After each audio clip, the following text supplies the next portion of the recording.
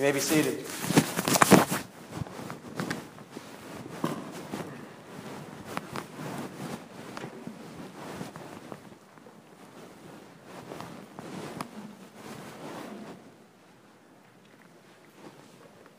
Let us pray. Father God, we thank you for the opportunity again to wake up and be in your presence. We thank you that you love us and that you bless us with the Holy Spirit. That you, on this day, so many years ago, doused upon the world, that you poured out upon your creation in Pentecost. So we thank you for that. And that Spirit that was poured out is what gives us the understanding and the presence and the love that we have, that we feel, that we know, all comes from you. So we ask right now, through the reading of this word and the words of my mouth and the things that I might say, solely come from the Spirit, through your Son, to glorify you, Father. This we pray. It's in your Son's holy name. Amen. Hear the reading of the word from Philippians 1:27 through 22 through 5. Only let your manner of life be worthy of the gospel of Christ, so that whether I come and see you or am absent, I may hear of you, that you are standing firm in one spirit, with one mind, striving side by side for the faith of the gospel, and not frightened in anything by your opponents. This is a clear sign to them of their destruction, but of your salvation, and that from God. For it has been granted to you that for the sake of Christ you should not only believe in him, but also suffer for his sake, engaged in the same conflict that you saw I had and now hear that I still have. So, if there's any encouragement in Christ, any comfort from love, any participation in the Spirit, any affection and sympathy, complete my joy by being of the same mind, having the same love, being in full accord, and of one mind. Do nothing from selfish ambition or conceit, but in humility count others more significant than ourselves. Let each of you look not only to his own interests, but also to the interests of others. Have this mind among yourselves, which is yours in Christ Jesus. Amen. I'm breaking this sermon. It's not two sermons. Sometimes I do that. This is one sermon, as I prepared it, but it's broken up into two. So this is direction just for the person who's running the PowerPoint. Chapter 1 will be the first half.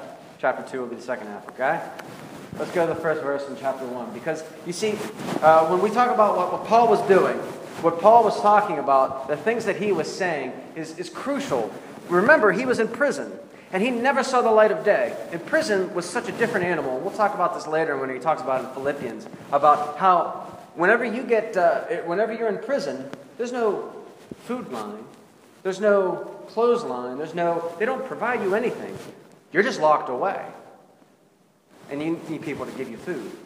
And so either your family would give you food, or people that had a heart or cared for others would give food. Right? So whenever we talk about prison, Paul being in house arrest, at times he talks about, we're saying that he needed someone to provide for him. He couldn't make tents, he couldn't sell tents, he couldn't do any of that because he was in prison. And so he's sitting there in prison, and he's only getting to hear stories about what's going on in this Philippian church. And if you remember what I said last week, for those who weren't here, he loved the Philippians. He talked about in 1 Corinthians, 2 Corinthians, Colossians. He was like, oh, you're getting it wrong, everybody. You're getting it wrong. This is why you're getting it wrong. And then he would go on and kind of lambaste them. And in 1 Corinthians, he was very, very tough for folks. I mean, he was really harsh on them. If you really got some of the language, very, very harsh. Philippians is a little different. The letter to Philippians is clearly a letter of warmth, written to people that he loves. No, he loves everybody in Christian love. But this is a special type of friendship, love, that he clearly had. I mean, I'm not saying that he didn't actually love people. I'm saying what he had here is a friendship, a relationship with these folks. And you could tell it by how warm this letter was. And so this is what he's saying. Look, I'm in prison, and I get to only hear. I may get to be with you, and he refers to it from time to time, but he goes, I may get to see it, but I'll tell you, I get to hear it. What's going on in your faith? What's going on in your church? What's going on with your lives? With who you are and what you're up to? I get to hear it. And let me give you some encouragement, is what he says. And this is what enters. By the way, this is the beginning of the letter. Only let your manner of life be worthy of the gospel of Christ. Boy, I don't even know what that means necessarily. I do. But it doesn't come naturally because I'm a sinful human being. Right? This is the issue. Only let your manner of life, only let what you do be worthy of the fact that you are saved in Christ, is really what he's saying here. See, the gospel of Christ is not just the fact that Jesus Christ died for your sins, and amen, I got that part. I got the fire insurance, as some would call it, or the hell insurance. I got that taken care of because of what Jesus did. No, that's not what we're talking about here. Let your life reflect the fact that your Creator loves you. Let your life reflect the fact, in everything it does, that you are loved by your Creator. Okay. That is a beautiful expression. It's huge. It's the overarching concept of what he's going to say and what I'm going to be preaching on today. That's kind of nice for me, because whenever you get things like this, you get this umbrella statement, then you get to explain it when you prepare a sermon. That's kind of a nice part of Scripture. It doesn't happen all the time, but this one is. It says, let your life reflect the gospel. And then he goes on to explain. See, whether I come to see you or I'm absent, okay, I referred to that. I may hear of you that you're standing firm in one spirit. Boom! So that's one example of how your life can reflect the gospel. Because you see, our God in Jesus Christ didn't just save you, or you, or you, or you. We like to think that, and we've said it, and I've heard people say it, and I've said it from time to time. He's your personal Savior, right? Have we said that? I know I've uttered it from time to time. That he's your personal Savior, as if to suggest that maybe he didn't save another person. We know that that's not what we're saying, but by saying that he's a personal Savior, we're not saying that if he's my Savior and he's your Savior, that means, you know what? We got to work together. We got to be together. Because if he saved you and he saved me, that means he's kind of called us to a similar group. Now we know that to be called the church, right? Be of one mind. Because if you're going to live as in the gospel of Christ, if you're going to live a life worthy of the gospel of Christ, what does that mean? That means that your unity is not in the fact that you reside on a property, or that you even, I'm probably speaking more to me than I am speaking to anyone else in this room, that it's a certain set of beliefs. Guess what? It's maybe scandalous. Jesus is not just an RCA member, right? He's not just a member of the RCA church or the Protestant church. That's scandalous. He's calling his creation to him. He's calling people to him. And that's what we have here. Is that it's in Jesus Christ. It's not about some sort of artificial thing that has good meaning. That's important. Don't get me wrong. Hey, I'm as reformed as you can get. But I understand that I have limitations to my understanding of who God the Father is. And that my unity with a Methodist, with a Baptist, with a Catholic, with an Orthodox, you name it. Our unity is not in our identity with the denomination. It is an identity in Jesus Christ. And what he is actively doing in this world. The tradition and the belief system and the structure in which I'm able to see it. The only way that I'm able to express it happens to be through the RCA. Don't get me wrong. But first and foremost, my unity with you, my unity with everyone in this room has nothing to do with the RCA. It has everything to do with what Jesus Christ has done for us. And that is what Paul is telling us. That is exactly what Paul's telling us. Your unity has nothing to do with, oh, well, I grew up a Methodist and that's who I am, or I grew up in RCA and that's who I am. No. Your unity has everything to do with Jesus Christ. Amen. Because guess what? I just was at the RCA headquarters this week. Not that there was anything wrong, but I'm glad my unity is in Jesus Christ and not the RCA, the headquarters. Not that there was anything that I recognized that was a problem, but if this is it, I hope there's much more. Because Jesus promises us much more. So, with one mind, firm in one spirit, with one mind, striving side by side for the faith of the gospel. See, this concept of standing firm shows up several times. But side by side, I think, is our biggest fear. And I'll explain more about that in a second. Go to the next verse, please. And not frightened at anything by your opponents. So how do you stand firm in the gospel of Jesus Christ? How do you live a life worthy of the gospel of Christ?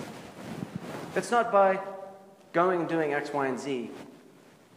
Being united in Jesus Christ and not being frightened by your opponents. Now, it's interesting. You could say, well, who's our opponents? Who opposes us today? And then we could say that we can come up with a good list. You know, I remember growing up in the 80s. I was young, but who was the enemy of every movie in the 80s? A Russian, by the way.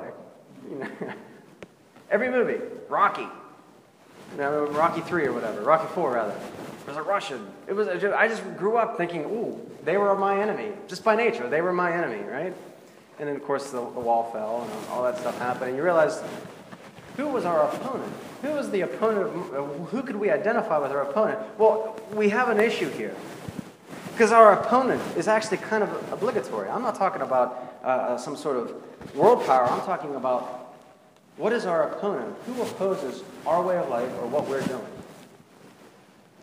Whatever that may be. I won't identify the opponent. Because I think the opponent is far more insipid. I think it's far more the things that's going to draw you away from loving Jesus. I need to earn more money. I need to do this. I need to do that. I have to get that done. No. That's possibly pulling you away from Jesus Christ. No. The enemy, I think, shows up. The opponent shows up far more in many things in ways that you can't even begin to understand or imagine. And so, this is a clear sign. You should not be frightened by your enemy. You should not be frightened by that which opposes you. Does that make sense? Okay, you say, okay, why? Well, why? Well, I could tell you in a spiritual sense, if you are afraid of what opposes you, or if you're afraid of the pressure that comes your way, the reality of it is this, is that you stop trusting Christ. Now, I'm speaking boldly right now, whether you know it or not, to our current context about what's coming up with our church and the decisions that have been made and the things that are coming. There is fear that could come about.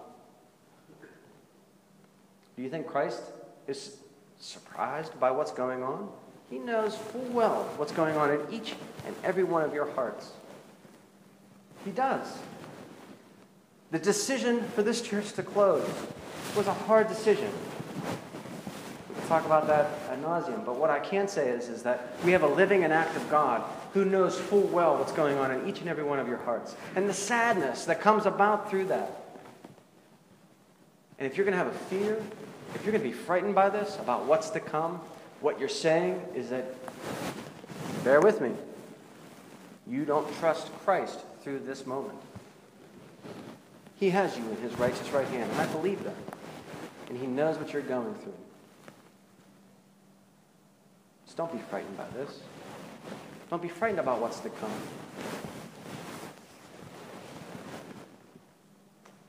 Our God has us. Perfect love casts out all fear. And the love that you have comes from Jesus Christ. And he has you. And he knows what you're going through. I can tell you that. So this is what I think he's trying to say. This is what I think Paul's trying to say. Because the funny thing is is that Paul knows full well what's coming his way. He's not just seeing something that he loves, clothes. He's talking about his life. He's about to die. I think he kind of knows a bit of that. He's going to go talk to, or at least he's going to go appeal to Caesar, and he knows that his life is going to be in someone else's hands. And so when he says this, he says, don't be frightened by your opponents. Those things that are going to try to draw you away from Jesus Christ. The gospel of Jesus, don't be afraid of that. Because he has you in his righteous right hand. He's going to protect you. If you are afraid of going forward and the things that are going forward, then you begin to give credence to the fact that you're not sure, you don't trust. You haven't completely compelled your heart and mind over to him. Now, that's a harsh statement, and I'm being a bit forthright here. But that is generally true. We like to control. We like to control certain things.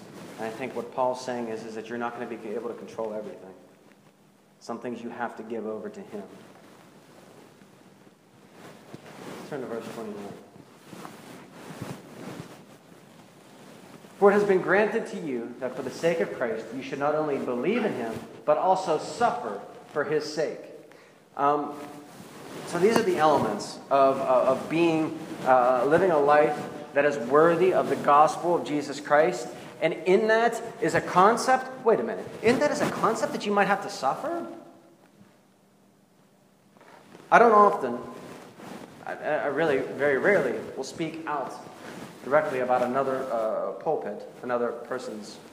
But there is a modern mindset that if you just love God enough, you will be blessed. Have you heard this? Have you heard this message? This is wrong. This is wrong. The gospel might lead you to some place that you hate. That is a reality. He might lead you to do certain things that in your wildest dreams 2 weeks ago you would never have thought you would have been brought to do. But now you feel a sense of peace and comfort to go into and be in and reside in. That is what our God will sometimes draw. I'm not saying that's always the case. I'm not saying that if you love God enough, you will suffer. I'm not doing an absolute inverse of what the other pulpit might say. But what I'm saying is sometimes your deep love and your deep trust in the Father will actually lead you to suffer. Be poor. Be beaten. Be stoned. And go through the things you may not want to do. But I don't think we live this way. I don't.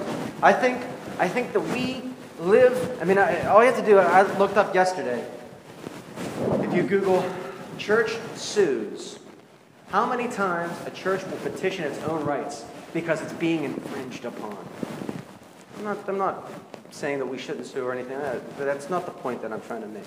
What I'm trying to make is that we think that we should not be infringed, that we should have our rights always comfortably within and we should always have a comfort level. We should never have to suffer one bit or one iota, because every one of these lawsuits that you looked up on Google, they always had to do with some sort of property issue or how the church was inconvenienced from time to time or some sort of situation. I think one of them was that the church sued a couple because they gave a bad review on Google Marketplace or something like that about the church. A church sued them for $500,000. I kid you not. Isn't that crazy? That's nuts.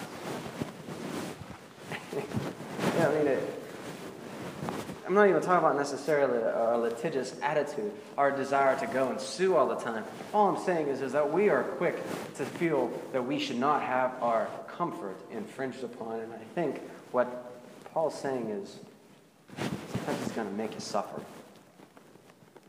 Suffer a lot. And you know what you're going to get through that? The deeper, profound trust in him. The deeper, profound sense of his love for you that you would have had if everything was always easy all the time. You now have a deeper sense of trust in who he is and a deeper love coming through it. Right? This is what we don't get when we quote the verse, I know the plans I have for you, the plans to prosper you, the plans to bless you. You know what is happening to the people at that time? They are suffering. They were being beaten. They are actually having their children killed in front of them in Jeremiah. And that sounds harsh. And God's coming into them and saying, I know the plans I have for you, the plans to bless you, the plans to prosper you. We don't like to quote the context of that verse. We don't. Because we like the promise, but we don't like what comes with it sometimes. And this is the reality of living a life that is worthy of the gospel of Jesus Christ. Because sometimes it doesn't come easy.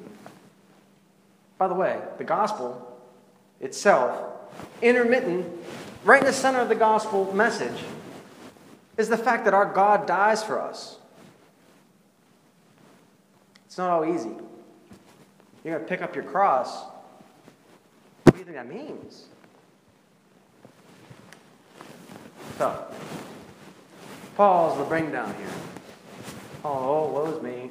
I'm in prison. I'm going to make you feel bad about yourself. But let's talk about chapter 2. Let's move on past this. So, if there is any encouragement, kind of gives you, hey, things are going to stink for you guys. Church is going to be hard. You need to be sticking together, one-on-one, side by side, being together. But it's going to be difficult in the sake of Christ.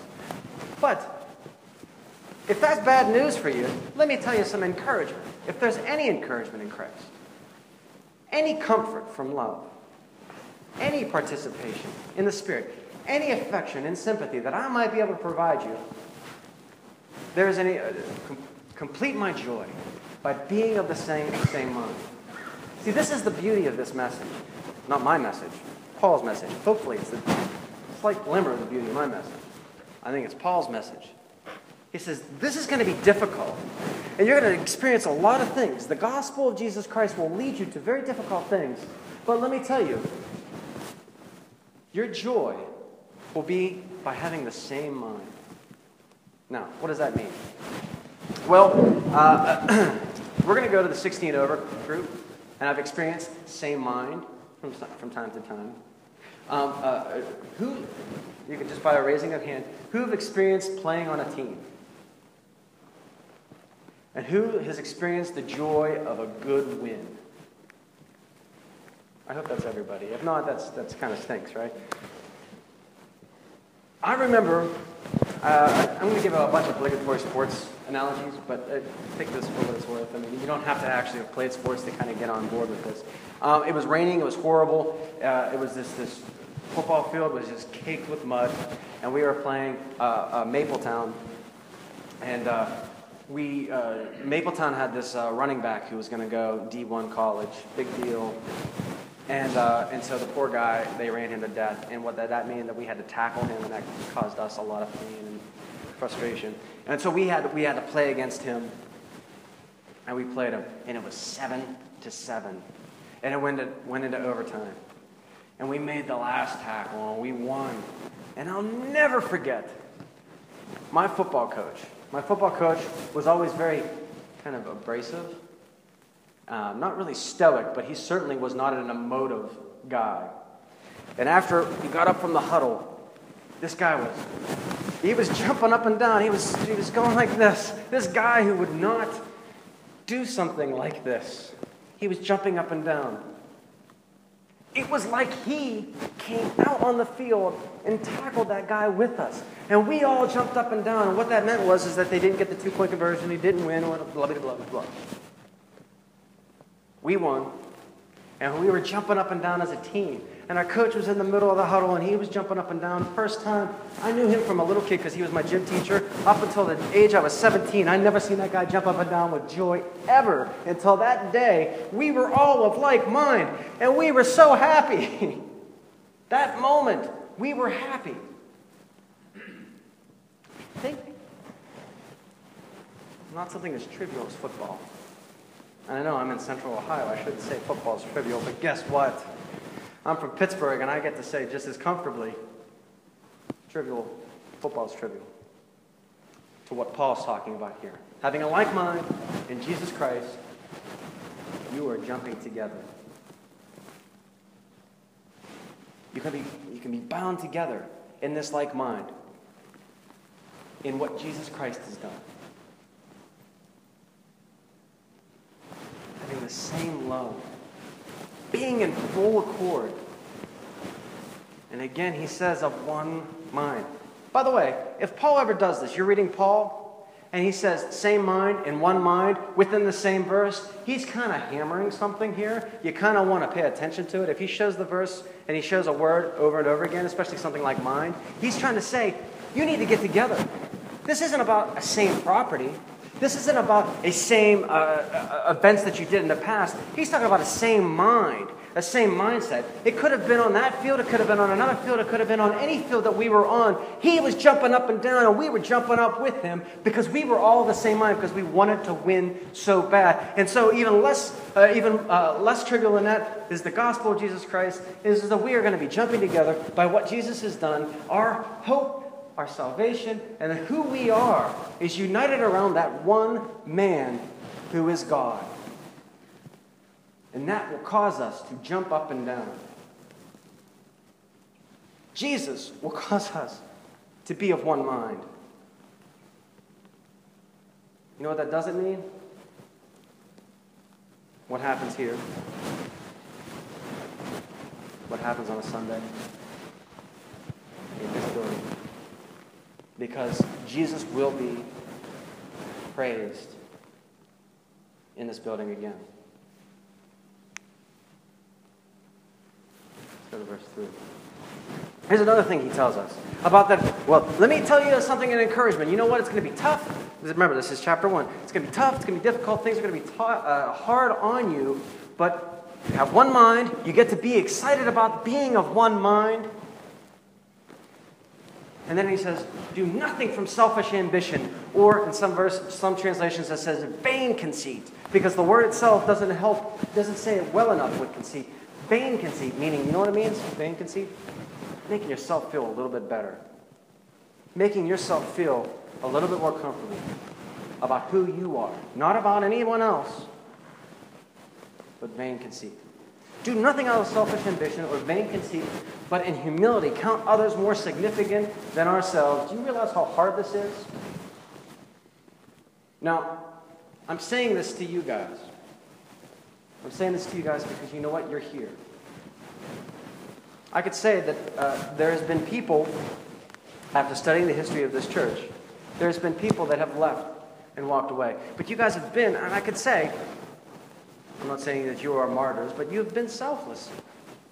You've stuck in. You've stuck together. You've been here. You wanted to be here. You wanted to worship Jesus Christ in this building, and I want to say amen to that. And I want to say, I might be preaching to the choir by really lifting up verse 3. But I also want to say, the gospel of Jesus Christ transcends just this building.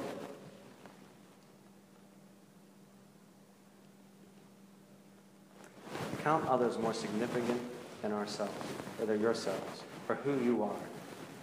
That is a spiritual discipline that is very, very difficult.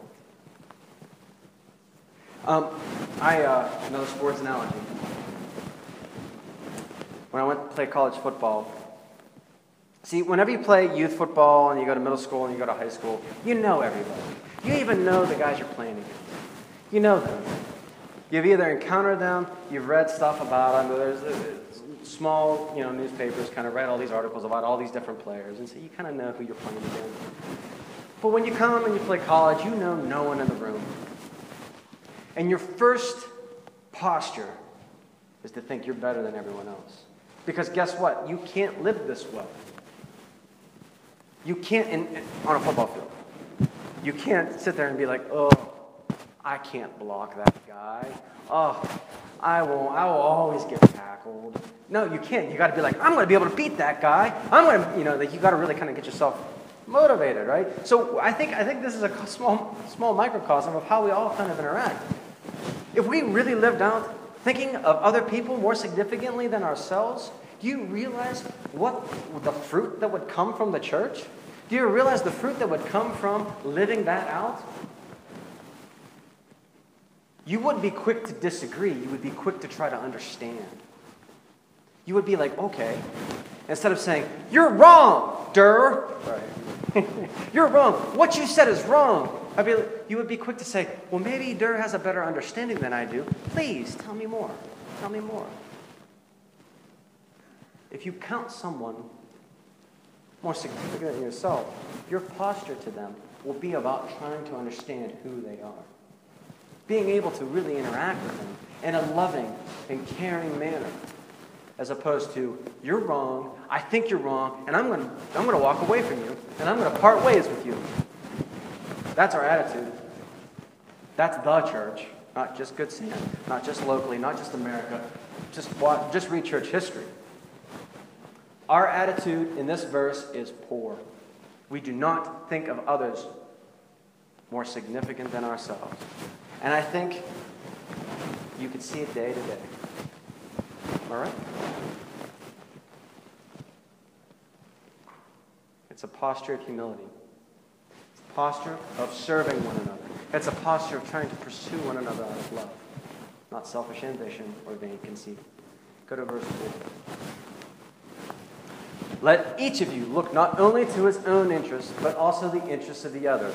Okay, so this is what I would say. Last week we had the blessing. The blessing of having certain people, the youth, kind of do a profession of faith.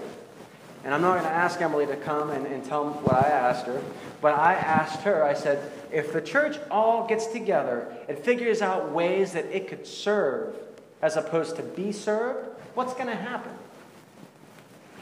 Those who actually need to be served for a moment will get served. Right? If we all offer ourselves to the world around us in serving, everyone does, all of our needs will be met. But inversely, it goes with verse 3. It says, no, I want to get. I want to receive. I want to think of myself as higher than you, so you need to serve me to some degree. My needs are more important than you right now. Verse 4. So we need to look at each other of your own interests, as opposed to what my interests are. What do you need, Durr? What are the things that you need?